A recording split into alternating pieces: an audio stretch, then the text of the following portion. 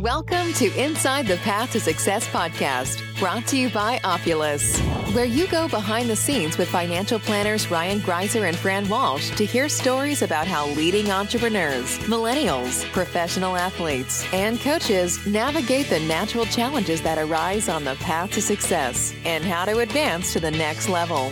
And now, here are your hosts from Opulus, Ryan Greiser and Fran Walsh. Welcome to another episode of Inside the Path to Success.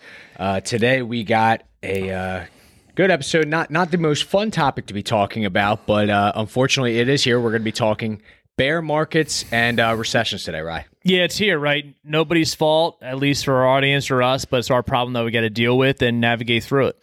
Absolutely. So let's dive into just a quick background on bear market. So what is a bear market officially? A bear market is when investment prices drop by 20% or more. Bear market is defined by a prolonged drop in investment prices. Generally, a bear market happens when the broad market index falls by 20% or more from its most recent high.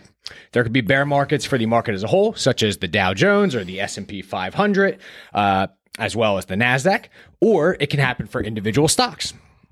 The S&P 500, for example, is officially in a bear market today, right? That is usually the gold standard index, as we talked about a couple weeks ago, what gets referred to as a bear market. We're officially down, I believe, 22% as of today, year to date. Now, while 20% is the threshold for a bear market, they traditionally can often plummet much deeper than that, unfortunately. Yep. But that is just the nature of the business for a sustained period, that is. Although the market will occasionally have what we call relief rallies, where things may seem positive for a week, traditionally, the general trend will continue downwards for a period of time.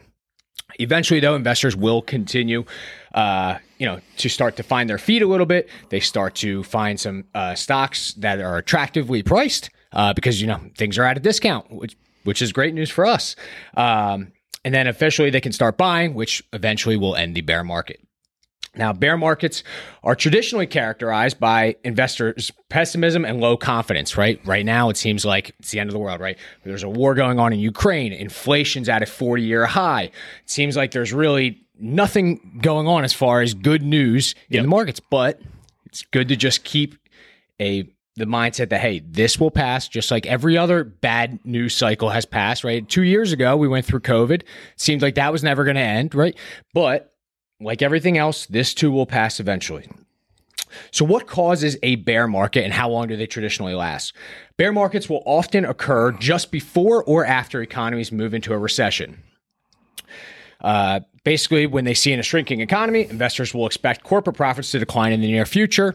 And then as they sell, they push the market lower. Bear markets can signal more unemployment, tougher economic times ahead. So it's kind of just a bad storm of terrible news. So it doesn't really seem, just like we're going through now, it doesn't seem like there's really any optimism, right? You hear some people say like, oh, well, the economy's doing great. It's like, well, where are those stats coming from? Because as far as we're looking, it doesn't really seem like things are going great now. Yeah.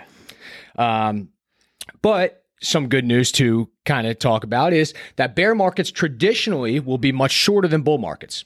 On average, a bear market will last about 360 days, according to Invesco data, versus 1,742 days for bull markets.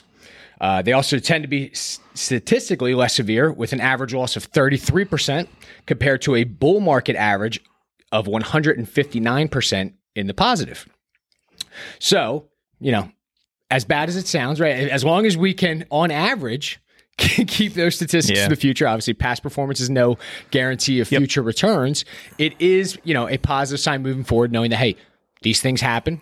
They happen, every few years or so. And then you're going to dive into those stats a little bit. But it's just good to keep that long-term mindset, know that, hey, these things will happen. We just got to get through them, and there's going to be brighter times ahead. Yeah, and emotionally, you look at a 33% loss is much, much more painful than the good feelings we get from 150% gain. Yep. It's just human psychology throws us in this warp. Even though those numbers are very clear, history has shown that that's what has happened during these period of times. Psychologically, that pain of that negative 33% loss is so much more dramatic than the good feeling we get from 160% gain on it, right? And here's the reality, is we knew that markets were going to continue their wild ride going into this year, and here we are. right? Just like a lot of people predict it and expect it. And stocks did slide in this bear market territory after this bad May inflation report that showed that prices rose at the fastest pace since 1981. So over 40 years ago. Like, this is the fastest that things have risen like this. And obviously, it's clear the Federal Reserve's efforts to cool inflation have not worked like they expected so far, right? Investors are obviously nervous about this. In response to those concerns about inflation, the Fed has rose the benchmark interest rate by another 0.75%, which doesn't seem, well, okay, 0.75% doesn't seem that dramatic, but on a percentage basis, right, that is a dramatic increase. And in fact, like one of the largest increases that they've made to the Fed Reserve rate in nearly 3 decades. Right, so this was a fairly dramatic move, and their move, it will hopefully yield relief from rising prices, but also means that the cost of borrowing will go up and could dent business and consumer spending. Right, like we have a lot of clients that are looking at buying homes. Mortgage rates just not too long ago were 2.9%, 3%. Now they've doubled. Right, which has a dramatic impact. So that could add $1,000 on a mortgage payment, which means like, well, that $500,000 house or that $300,000 house that you were looking at might not be affordable anymore, right? For somebody, that $1 million house is now really, a dramatically larger payment. So those transactions aren't happening, or they're moving down to a cheaper price point. So it has a dramatic impact. So the reality is, when we take a look at this, is should we be worried about the markets? Cautious, yes. Weary, perhaps. Afraid or worried, no, in our humble opinion. And here's why, for 3 reasons. Many of the stocks leading the fall were high flyers during the pandemic. So the pullback could be a healthy correction of overblown prices and valuations on those stocks. Number 2, bear markets do not last forever. On average, they tend to linger for roughly about 15 months. However, the 2020 bear market only lasted 33 days. Yeah. So 33 days, 15 months, we're not sure. Time will tell, but we're saying, hey, kind of prepare for the worst, and if things are better, fantastic. But be in that mindset. And the third thing is half of the market's best days have happened during the bear market. Let me say that again. Half of the market's best days have happened during a bear market, and we expect some of those good days are going to be ahead yet. So let's say we do go into a recession, right, through this bear market. To get some historical perspective, here's what happened during the last few recessions. We look at the last 10 or so that we've had from the 50s until recently, and that's how many have happened, right? 10 to 11 recessions have occurred.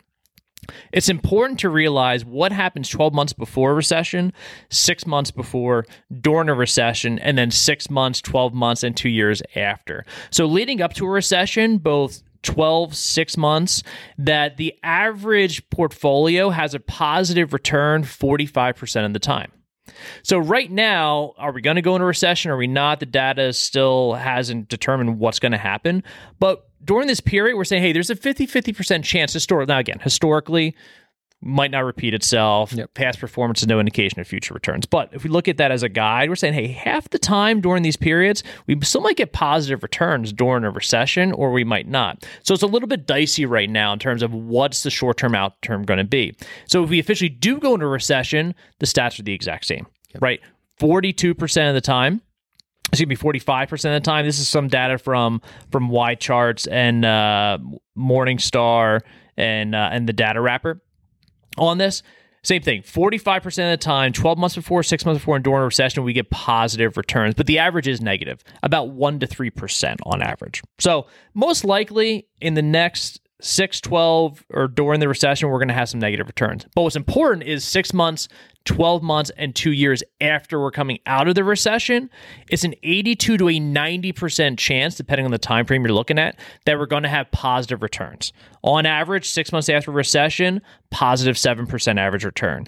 12 months after recession, positive 16%. 2 years after a recession, 20% positive return on average. So if you're a short-term investor and looking to invest your money for only 3 months, 6 months, a year, who really knows what their outcome is going to be? You got a 50-50 shot of being negative, a 50-50 shot of being positive. However, if you are a long-term investor and you got long-term money in a retirement account or for a longer-term goal, you have a fantastic opportunity to buy some quality companies at discounted prices if you're willing to hold them long enough and your time horizon is right and your risk tolerance is dialed in.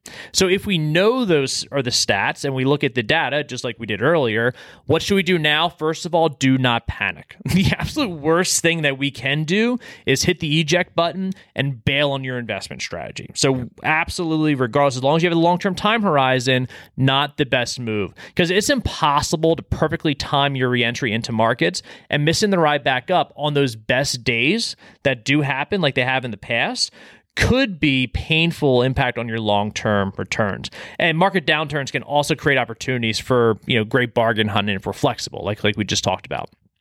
So, with all those things said, conversations that we've had with our clients or just friends recently is, should I hit the eject button? Answer is no. And should I stop investing systematically into my retirement account or into my other investment account? Answer is also no. This is the great opportunity to continually invest into the markets if you have opportunity, if you have liquid cash available, and you have a long-term time horizon to keep your strategy sound, block out the noise, and focus on those long-term strategies. Yep, absolutely. And I don't remember what the exact stat was, but I remember back during COVID when obviously the market, it was the shortest bear market probably ever, 33 days. Yeah, 33 days, right? I remember there was an amazing stat that was like, your portfolio gains over the long term, they did some sort of study, just missing the top 10 days of each year cut like a 20-year portfolio nearly in half of returns, which just shows like, hey, it is more important to be time in the markets is more important than timing the markets, 100%. right? You're never going to get it right. No one's perfect. No one knows exactly when the bottom will be. It's just about, like you said, dollar cost averaging, finding those good times where, markets are down and hey, historically, over time, you're probably getting in at a better price as long as you are a long-term investor. So let's just wrap up. Quick 5 steps for everyone to follow. I know you touched on some of them, but just something to leave people with. Number 1, like you said, avoid knee-jerk reactions. Don't make any rash decisions. Try not to be emotional. Try not to get yourself overworked just by checking your portfolio every day. Don't look at it. Close your computer. And, if you have a solid strategy, you're just going to be just fine. Number 2, assess risk tolerance and goals. If you find yourself feeling like you emotionally cannot bear like seeing that your account go down, maybe you're taking on too much risk and you need to dial it back. So you got to, speak with your advisor or whoever you consult with and figure out, how you can dial that back a bit. Number 3, rebalance if necessary. Sometimes there's good times where it's good to make shifts in your portfolio, whether you're moving towards, some dividend producing stocks or whatever the case may be. Rebalances are always good. Number 4, dollar cost average. If needed, like you said, when things are on a discount, it's a great time to, add some funds in. If you have the ability to do so, get yourself in at a lower average. And then, when things bounce back, you're going to be looking much better. And lastly, just maintain perspective, right? As long as you're a long-term thinker, if you're investing, for retirement or whatever the case may be, just maintain that perspective. Don't get panicked over what you see over, a day, a week, a month, or even a year, right? Yeah. Keep that long-term perspective in mind. Things will get better, and this too will pass like every other, emergency has. Yeah, and I'll just add one thing to that is don't be afraid to reach out for help. Yep. Whether that's to a friend, right, an advisor, someone who's steady, level-headed, and has been through this before. If this is your first time going through something painful like this, reach out for help so that you can stay the course and make the right decisions. Yep. Absolutely. All right, man. Well, any other closing thoughts? No, I'm good. Awesome, man. Well, thank you for tuning in, everyone. Hope you guys enjoy. Upward and onward, baby. If you want even more insights on the path to success, follow Ryan and Fran at Opulus LLC on Instagram and Facebook, or check us out on the web at www.opulus.us. Lastly, the content of this podcast is not to be viewed as personal investment, legal, or tax advice. You should always consult with a professional advisor before implementing any topics discussed.